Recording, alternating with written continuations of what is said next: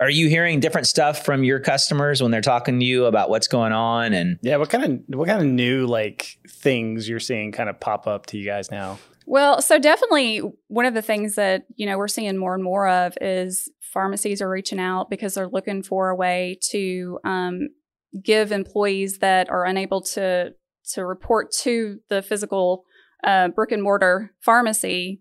They're looking for access, remote access, VPN, so that those people can do some of those things that you don't have to have someone in the pharmacy doing to help them through if, they've been exposed, or with kids that, the whole scheduling with school, how that's going to work out.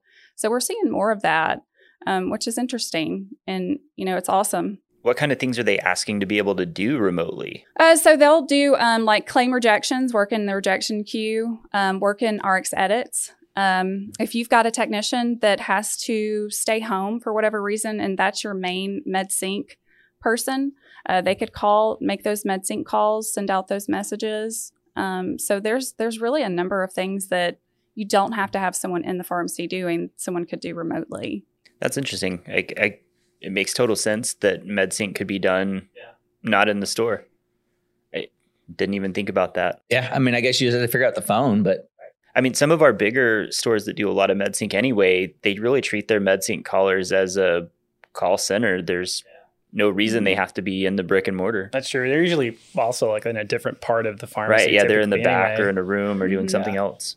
Yeah, so, one of the things that's really interesting is obviously with the not being able to go into businesses, we're kind of coming out of that, but you still have people that aren't coming out of that and actually venturing out into going into a store. So they're wanting curbside or they want drive-through. So figuring out how to keep the front end business that they're using to supplement, the pharmacy, keep people interested.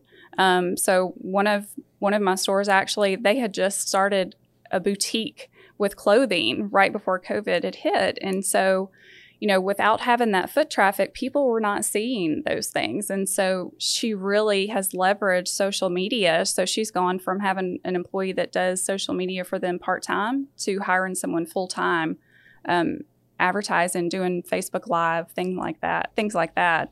And it's really made a difference for them. Thank you for listening to this clip of the Catalyst podcast. Please make sure you subscribe and give us a 5-star review to help us reach more amazing pharmacy people like you.